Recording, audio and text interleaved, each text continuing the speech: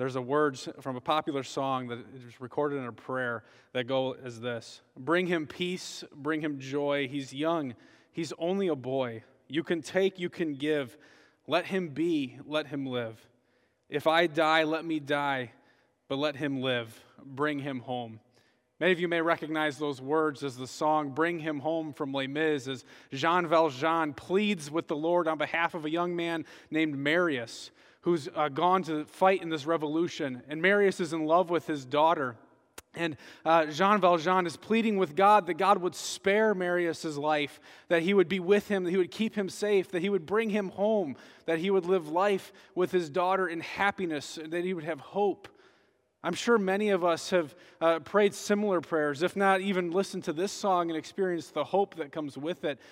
As we've had loved ones, children, parents, grandparents, great friends who have gone through difficult health situations or great tragedies in life, that we've interceded on behalf of them and asked that God would resolve their situation. When all hope seems to be gone, we tend to turn to the Lord. And this morning we're going to meet an official who does the same exact thing. His son is left at home and he comes to Jesus looking for hope, looking for help when all things are lost. I want to invite you this morning to turn to John chapter 4. In a moment, we're going to watch a video that helps give us a picture of what happened in this event. But I want us to all remember those feelings of desperation as we look at the circumstances around us and say, Lord, what is going on? When we can't seem to make ends meet in our mind, and we turn to Jesus and we plead with him as our last resort to hope. Let's look at this video and see what is going on in our passage today. After spending 2 days there, Jesus left and went to Galilee, for he himself had said, prophets are not respected in their own country.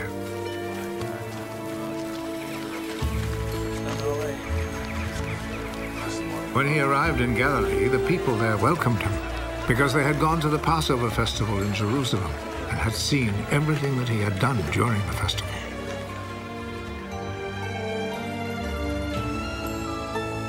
Then Jesus went back to Cana in Galilee, where he had turned the water into wine.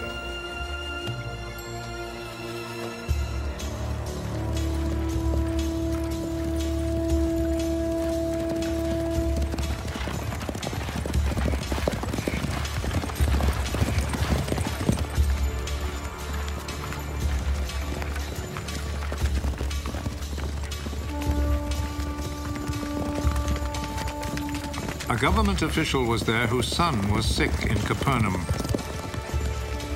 When he heard that Jesus had come from Judea to Galilee, he went to him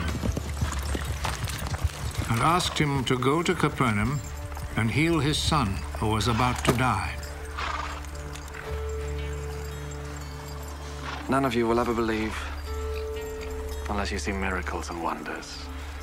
Sir, come with me.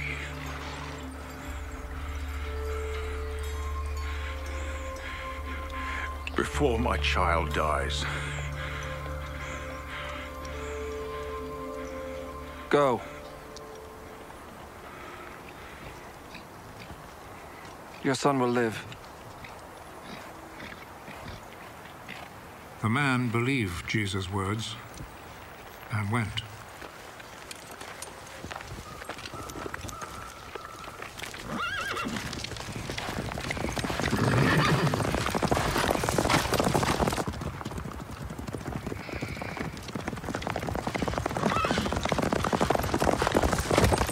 On his way home, his servants met him with the news.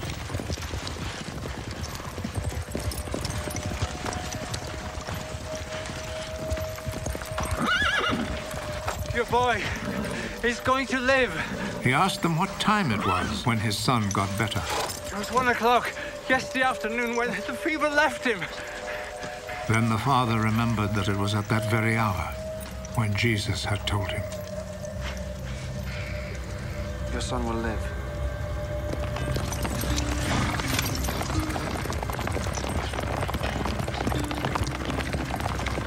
So he and all his family believed. This was the second miracle that Jesus performed after coming from Judea to Galilee. Can you imagine being in that circumstance? Your kid's at home, on the verge of death, and you get up and you leave home and you go to find this man to ask him if there's any way that he could heal your son. Can you imagine the stress, the anguish that this father must have been in, the uncertainty of what was going on and what would certainly happen to his son? I can't even imagine what that would feel like. Having a new baby boy at home, I pray that that's never a feeling and a circumstance that I have to be in. Yet here we meet this official who goes to Jesus when all things seem at loss, and he's looking for some sort of hope, some sort of chance that Jesus might heal his son. And so I want to give a little bit of a backdrop to this official that we're meeting this morning. The video did a great job of portraying this man as a Roman official. He was likely a Jewish man, though, who worked in the court of Herod Antipas, meaning that this guy would have been very wealthy. He would have had lots of cash on hand. He would have had great influence. And yet here he finds himself with a son that's sick that his money hasn't been able to help. His influence can't heal his son. And here he is looking for some sort of answer, some sort of hope in this desperate crisis. As he's facing the potential loss of his own child, he turns to Jesus. And so we see in this passage, this Roman official comes to Jesus, and after last week's sermon, the miracle where Jesus turned the water into wine at a wedding feast in Cana, Jesus had gone down to Jerusalem with his disciples for the Passover feast. And while he was down there, he performed many signs and wonders, John chapter 2 tells us, and many people from Galilee had gone with him. And so right before our passage this morning in John chapter 4, verse 45, John tells us that when Jesus returned to Galilee, the Galileans welcomed him. They welcomed Jesus back because they were so excited about all the signs and wonders that they'd seen him perform just days prior when he was in Jerusalem. And so here this Roman official comes up saying, hey, I've got a sick son. And what I want you to picture with me for a second is as this guy approaches Jesus, there's a whole crowd of Galileans around him just oohing and awing at who Jesus is and what he's doing and wondering what are the signs and wonders that Jesus is going to perform next. Is he going to make water into wine again? What's he going to do? What are these wonders, this miracle man in a sense? Now, earlier in the book of John, John tells us that Jesus understood what was in the heart of men, and so he didn't give himself to those who were in Jerusalem. Meaning that he didn't just perform many signs and wonders. He stopped. And so here we find this man who comes to Jesus in this desperate situation and says, my son is sick, please come and heal him before he dies. And what is Jesus' first response? His response is, unless you see signs and wonders, verse 48, you will not believe. And Jesus is talking to more than just this Roman official. Jesus is talking to all the Galileans who were in the presence, saying, listen, to all of you guys, unless you see signs and wonders, you will not believe. And so Jesus' first response is a rebuke. And that's an important thing for us to note here. Not that Jesus is coming down on this guy, but he's identifying what the real purpose of this miracle is. Now I want to present to you that as we look at this miracle in this passage this morning, we have one story with two parallel threads that go through it. And those threads are, on the one hand, we have a sick son, and Jesus is healing this son, and he's going to make him well and extend his life. He's going to preserve him. He's going to heal him miraculously. And this is a spectacular event, something that should cause us awe and wonder as we look at the power of our Savior, Jesus Christ. And on the other hand, the other thread throughout this story is this father and his faith. That Jesus is working kind of throughout the whole thing. And I believe that Jesus' rebuke here in verse 48 tells us that this second thread is really what it's all about.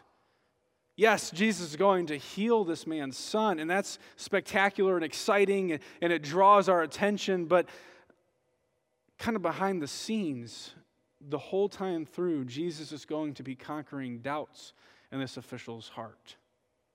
Now, this morning, I want to address some of these doubts, and as Jesus jumps into this response to this man, I want us to remember that the signs and wonders that Jesus is performing are meant to cause us to have awe. They're meant to instill belief in our hearts. As a matter of fact, in the Old Testament, in Numbers 14:11, God responds to Moses and he says to him, "How long will this people despise me?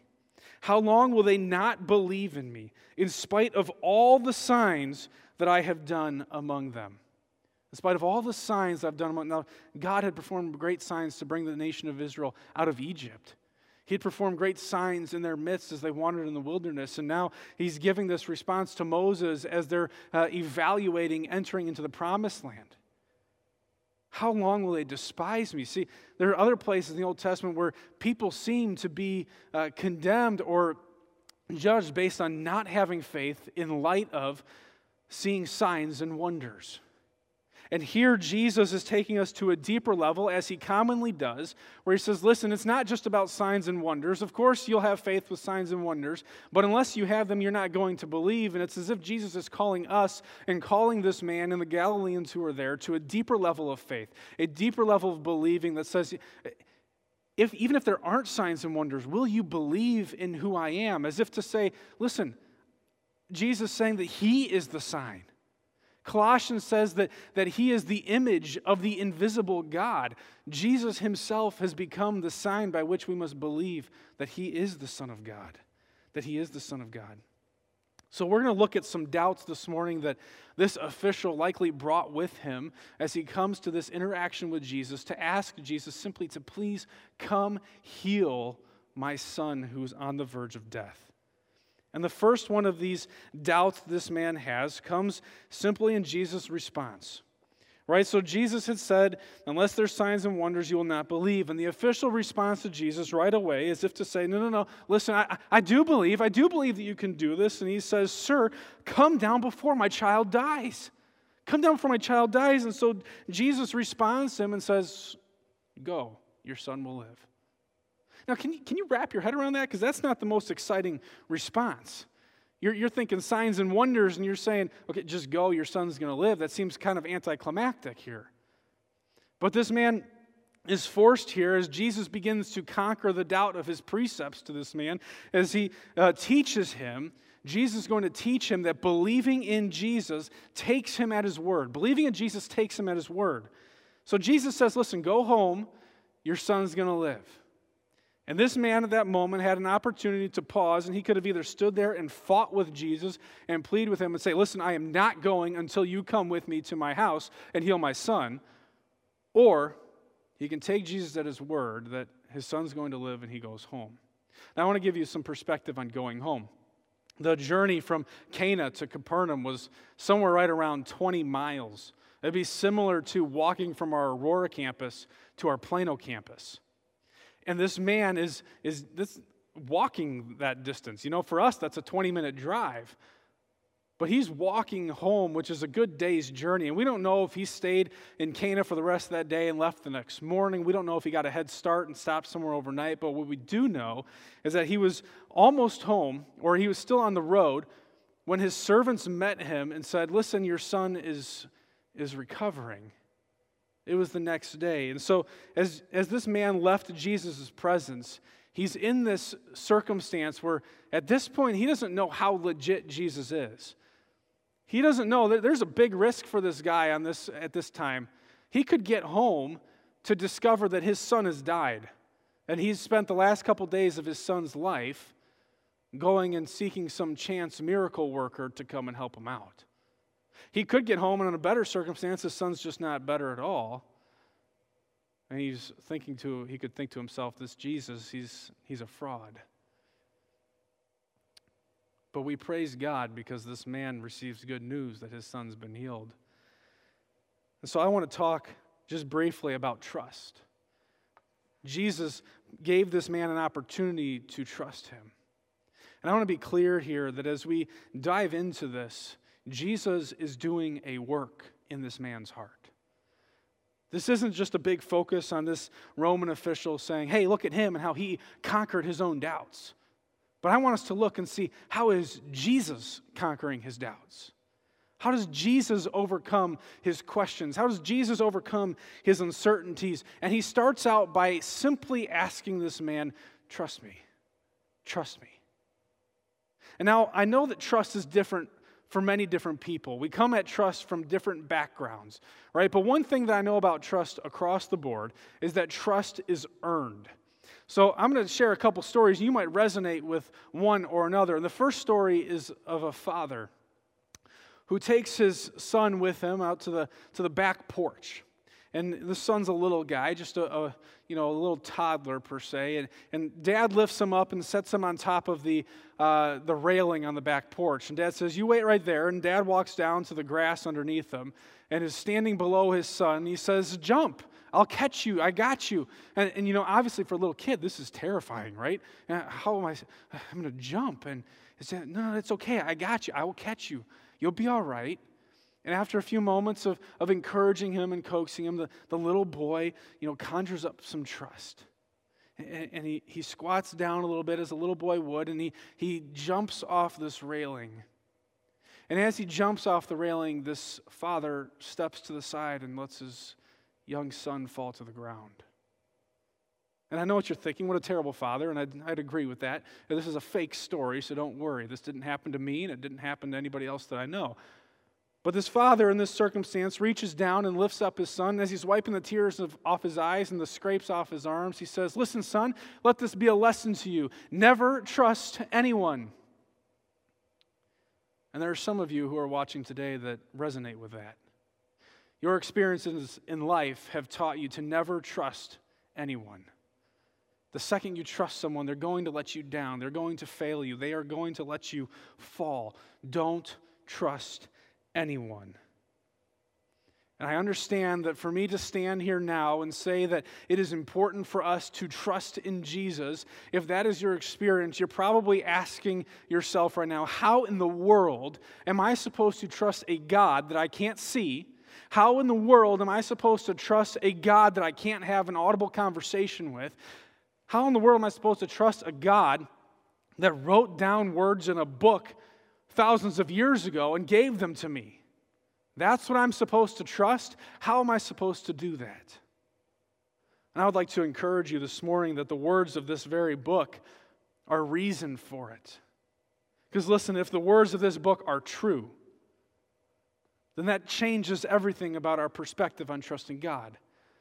If the words and the recording of this miracle is true, then that changes the way we trust Jesus' words. And I could give you examples from my own life of how God has called me to trust Him, and He's proven Himself faithful.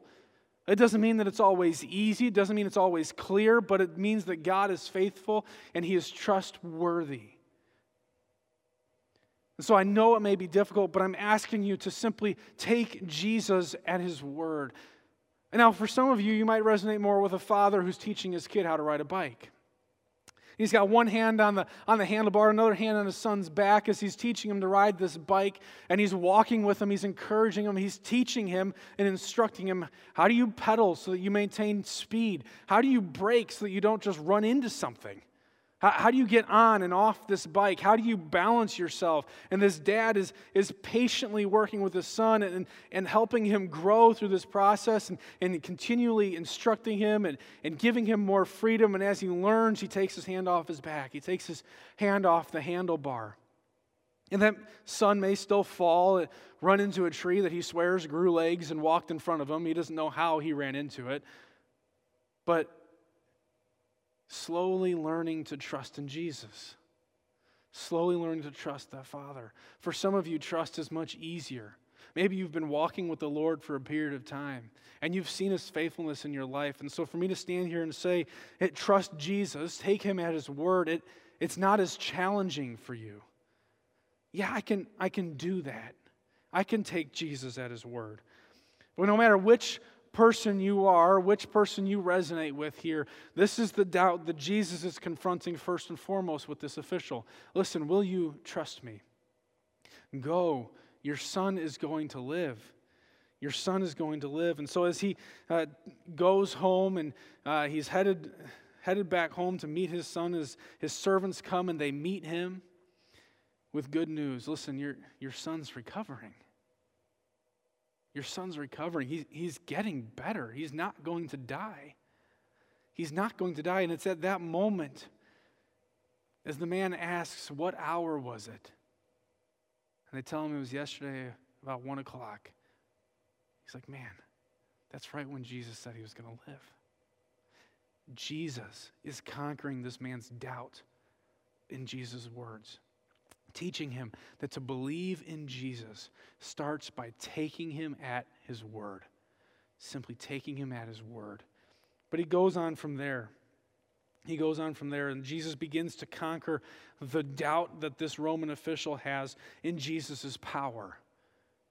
Let's be honest, this guy likely had come and he had heard stories of this miracle man from Galilee who's performing these signs and wonders, and who knows what these were.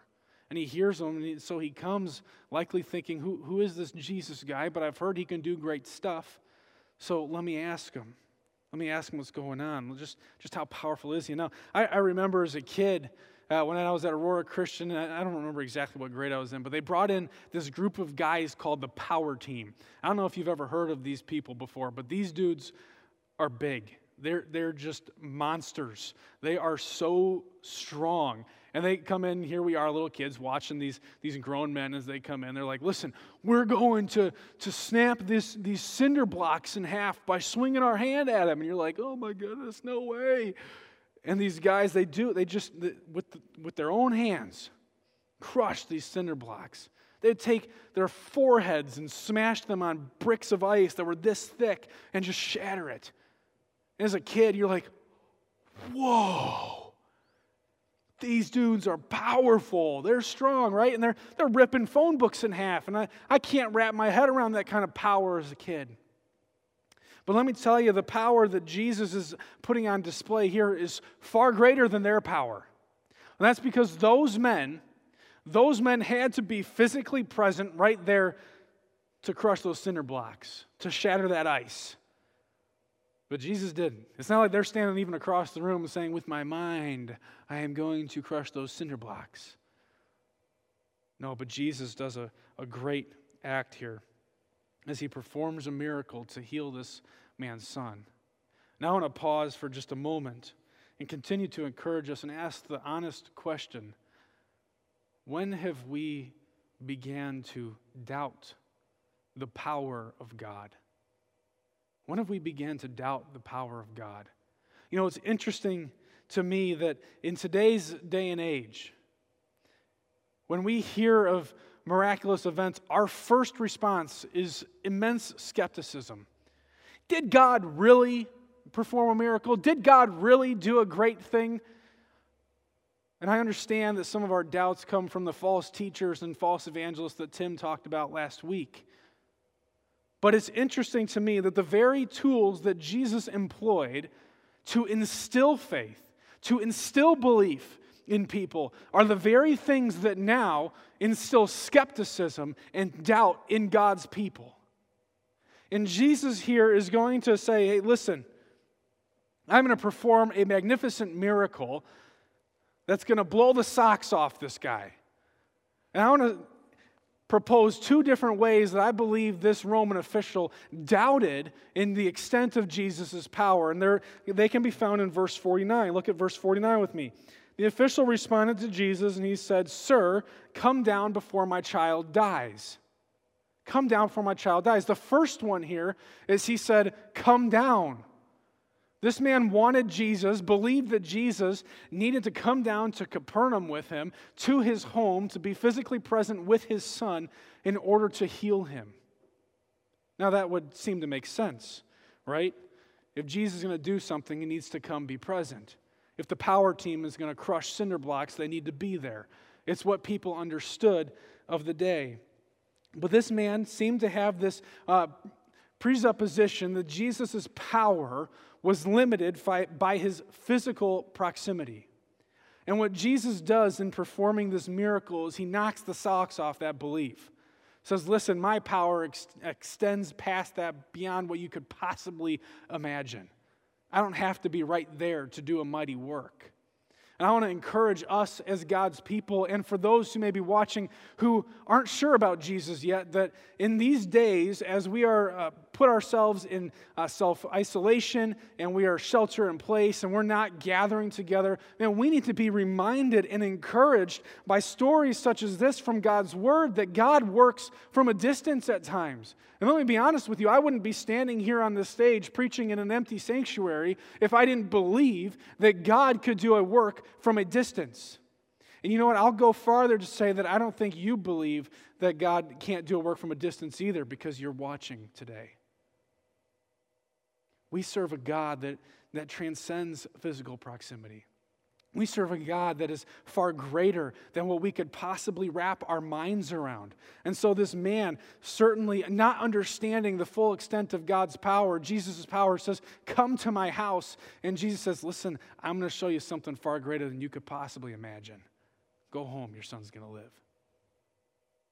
Secondly, in that same sentence, this man says to Jesus, come before my child dies. Come before my child dies. He has this idea, and it's understandable because we struggle with this same mindset in some ways today, to say that once my son dies, you can't help him anymore.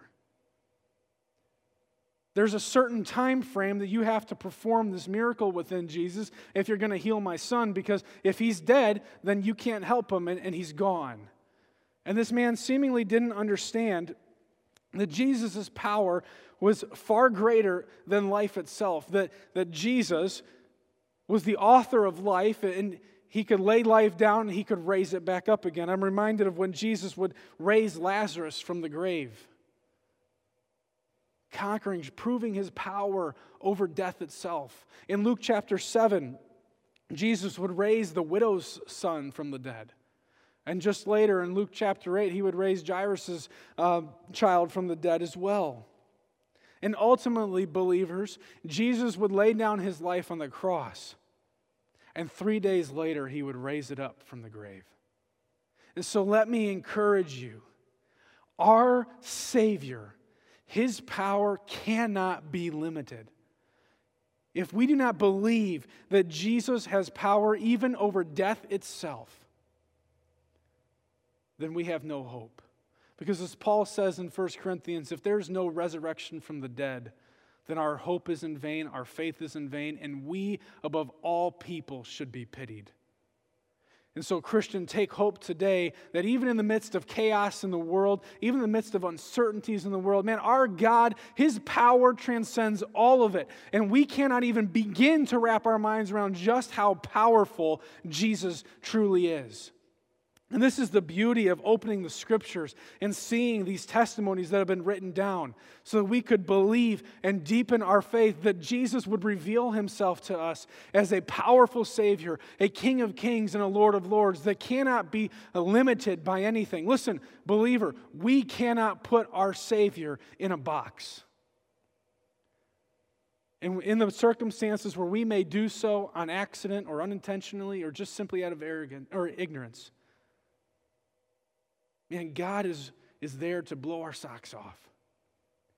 And that doesn't mean that we're going to go around and be seeing miracles all the time in our life. But let me tell you, I think there's a great illustration here as Jesus raises this boy back to health. Later in Jesus' ministry, he would say, who is it that needs a doctor? It's the sick.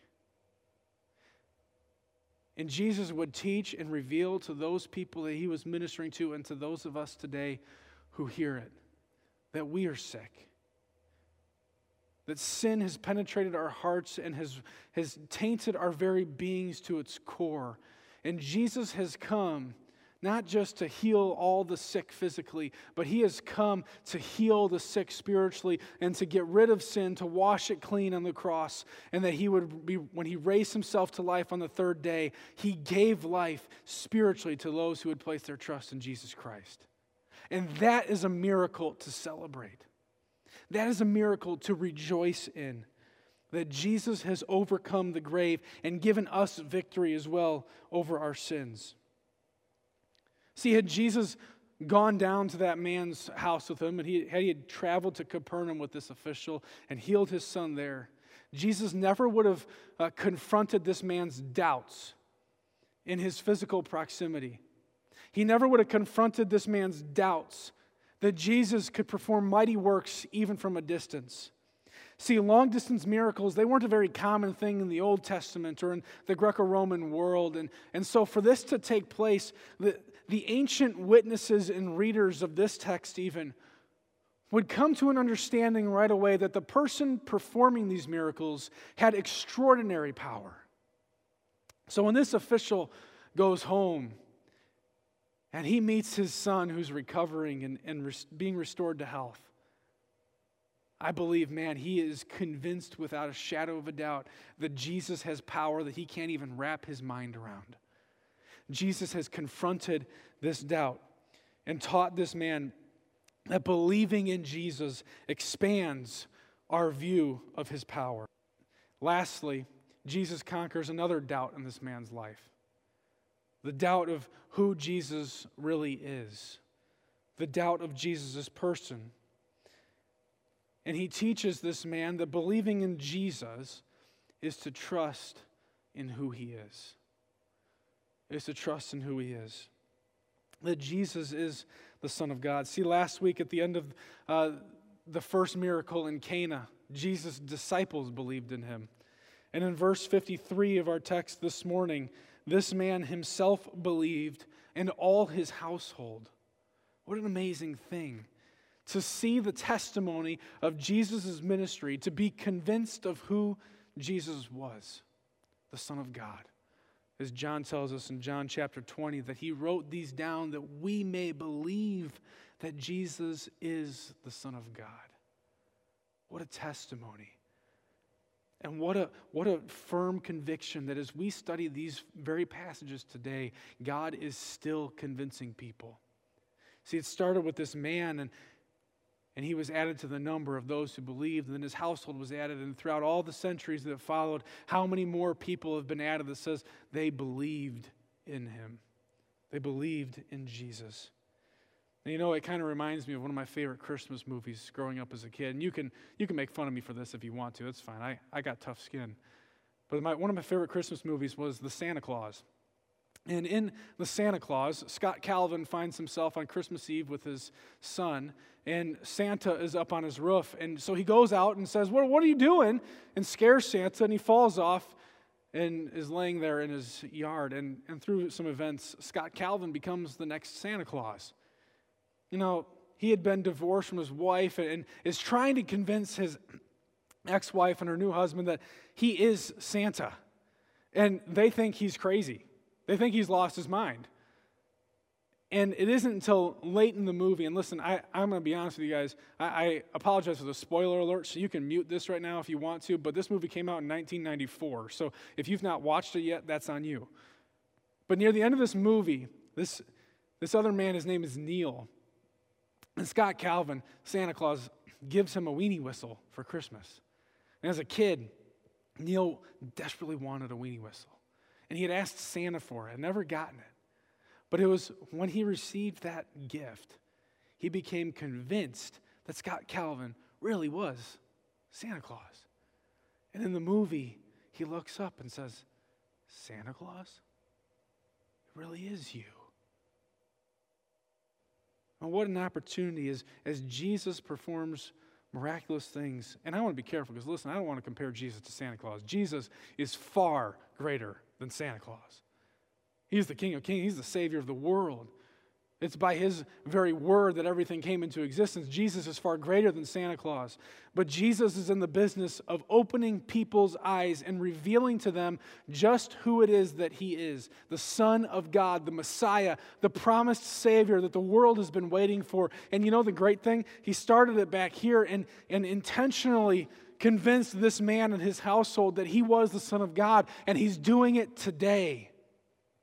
Think of your own testimony. What was it that convinced you that Jesus was the Son of God? What was it that Jesus was doing at work in your life that convinced you that he truly was the Savior, that he really was legit? See, Jesus is so magnificent. The book of Hebrews tells us that he is the radiance of the glory of God, the exact imprint of God's nature. Now that is something to celebrate. That is something to behold. That is something that should cause awe and wonder in our hearts and in our minds, that as we look upon Jesus, we see the very nature of God lived out. How amazing is that we've been given that? What a gift and a blessing.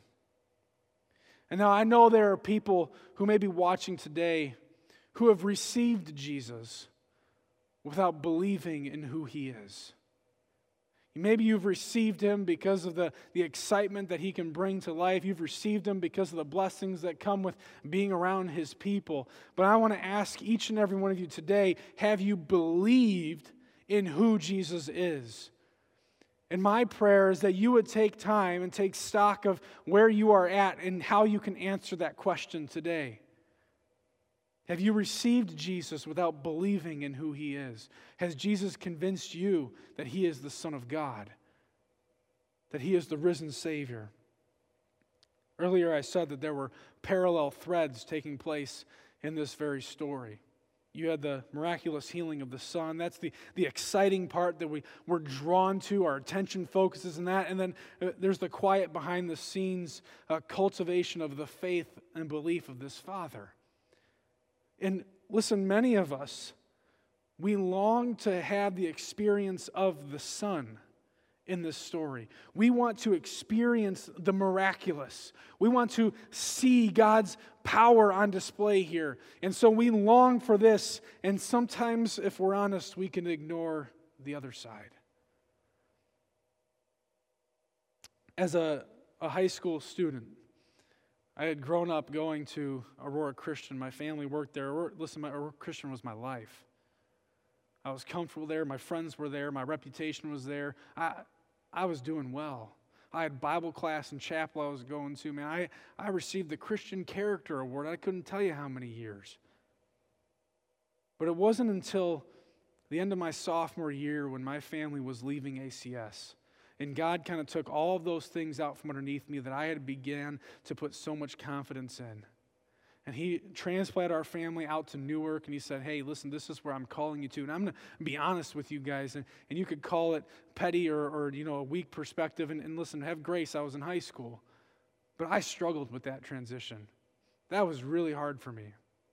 And I was angry with God. I was angry with my parents. How could you make my life so miserable when I have everything going for me right now? And I wrestled with God on that for a number of months. And finally, as God began to soften my heart and to reveal to me what he was doing and bring me around to his will in the process, man, I started to see what he was doing. And the first thing, let me tell you, was that he was drawing me to himself. I remember clearly sitting in my room one night thinking, man, if I'm really serious about loving Jesus, that's got to mean something now. I'm not going to have Bible class where they force me to study the Bible. I'm not going to have chapel where I'm forced to be in worship and the study of God's Word with other believers on a regular basis. So man, if I'm going to follow Jesus, now it's going to cost something. This has got to be real. And I would say it was during that time of my life. Now listen, I had grown up in a Christian family. I grew up with all the answers. But it was in that time of life that Jesus got a hold of my heart. And he made it clear to me who he was, that he was worthy of my trust, that he was the Savior that I've been looking for, that it was him who I needed to place my confidence in, not my basketball career, not my academics, not my reputation, but Jesus alone. And I can tell you with absolute confidence right now that if that is the only good that came out of that whole situation, I could stand here and praise the name of Jesus for it until the day I die. Because Jesus changed my life in that experience. And what was to me a desperate situation, a crisis, a dead end to what I believed was life as I knew it, man, Jesus had other plans as a divine opportunity. And I can say that God has gone on and brought many more blessings through that. I don't believe I'd be standing here right now. I don't believe that I would be the man I am today if God didn't carry me through that. I've gone on to meet many of you. I've met my wife through that transition. And man, God really got a hold of my life, and I praise Him for it. And I want to take a moment and just make it clear that just because we may follow Jesus, just because we may take Him at His word, we may expand our view of His power, we may believe in who He is, it doesn't mean that things are always going to be easy. It doesn't mean that things are going to fall into line. It may be difficult at times. It may be really challenging at times. I imagine it was difficult for this father to leave Jesus' presence and trust Him to go home to find his son. But I can tell you the most rewarding thing and the thing that is of the most glory to God is when a sinner repents and places their trust in Jesus Christ. And that's why I can say with confidence that I would praise Jesus till the day I die. You know, the scriptures tell us that when a sinner repents, there's a celebration that takes place in heaven. And that's pretty cool.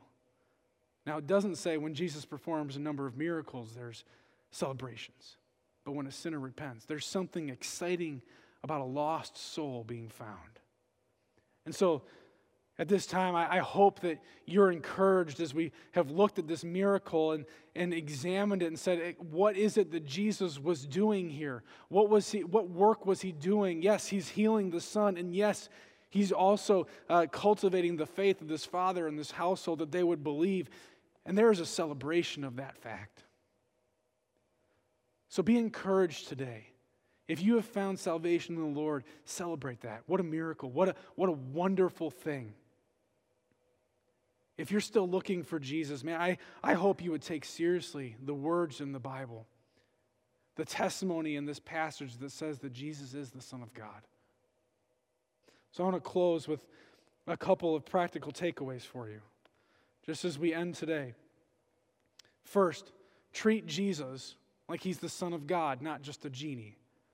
It can be really easy for us to leave Jesus off on the side of our lives until something tragic happens and we're facing a crisis, and then we go running to Him and we pick up our little genie that's Jesus and say, fix my problems. I'm desperate. And I want to encourage you to treat Jesus not like He's a genie to put off on the side when it's convenient, but to treat Him like the Son of God.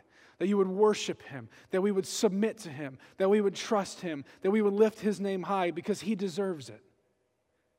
He is worthy. He alone is worthy of our praise. So treat Jesus like the Son of God. Secondly, trust Jesus in the good times and in the bad.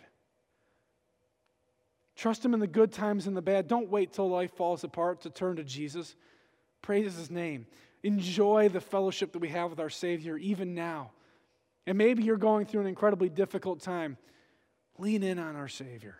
He is compassionate. He understands the troubles that you're going through. Let Him care for you. Let Him comfort you. Seek Him out. But trust in Him in the good times and the bad. Next, take the Word of God seriously. Now, this is something that it's easy to say, and sometimes it's a lot harder to do, especially when it doesn't really jive with what we're feeling in the moment. But when God tells us something, He doesn't mean it as suggestions. He doesn't think it's just some off-the-wall kind of idea. What God has said in His Word is truth, and He means it. So, believer, that is a great thing to put stock in. That in the difficulties of life, man, here is a foundation where God has spoken to us, and we can take a stock in what He has said. We can take confidence in what He has said. We can lean on what He has said and trust Him. There are great promises in this book that He has given to us that can encourage us and carry us through. Take the Word of God seriously. And lastly, teach others about Jesus. Teach others about Jesus. I love this. You know, the scriptures don't go into it in detail, but this man went home, and in verse 53 it says that he believed in all his household. Listen, I cannot imagine for a second that he went home and didn't find his son healing or restored to health and give him a big old hug and say, man, he did it. He did it. Jesus really did it. He healed you. Look at you. And to share that hope and that good news with everybody else in his household. Listen, this Jesus guy is the real deal. He's not just some miracle guy. He's not a fraud. He's the Son of God. He's the Messiah. And if that is something that you have come to know and believe and understand, share that with somebody. Share that with somebody. Tell someone about your hope that you found in Jesus Christ. As a church, we want to start a new initiative together, and we're going to call it Take 5. We're going to call it Take 5, and simply what that means is we want to encourage everybody who's a part of Village Bible Church to jot down 5 different names of people that you know who don't know the Lord as their Savior yet. And we want to encourage us as a church to take simply 5 minutes a day and pray for those people by name. Pray for their salvation. That God would give you even opportunities to share the gospel message with them. That He would open their hearts to the truth. Pray for their well-being, that God would be working in their lives, that He would be giving them blessings even. Pray that God would draw them closer to Himself. And lastly, pray for their connection with the church. Now that might mean, you're inviting them to be a part of our Sunday services. You can invite them to be part of your small group. You can invite people to come be part of our Discover Jesus classes. But we want to connect people to the church because, man, we are God's people. And God has called us to care for one another, to do life with one another. And I know that looks different right now, but that doesn't mean that God has stopped. God's still doing a great work. So will you join me in this Take 5 initiative this week? Jot down 5 names that you can be praying for. And then take time each day and bring them before the Lord. And ask that God, like He's done with this official and his family, would reveal to them who He is.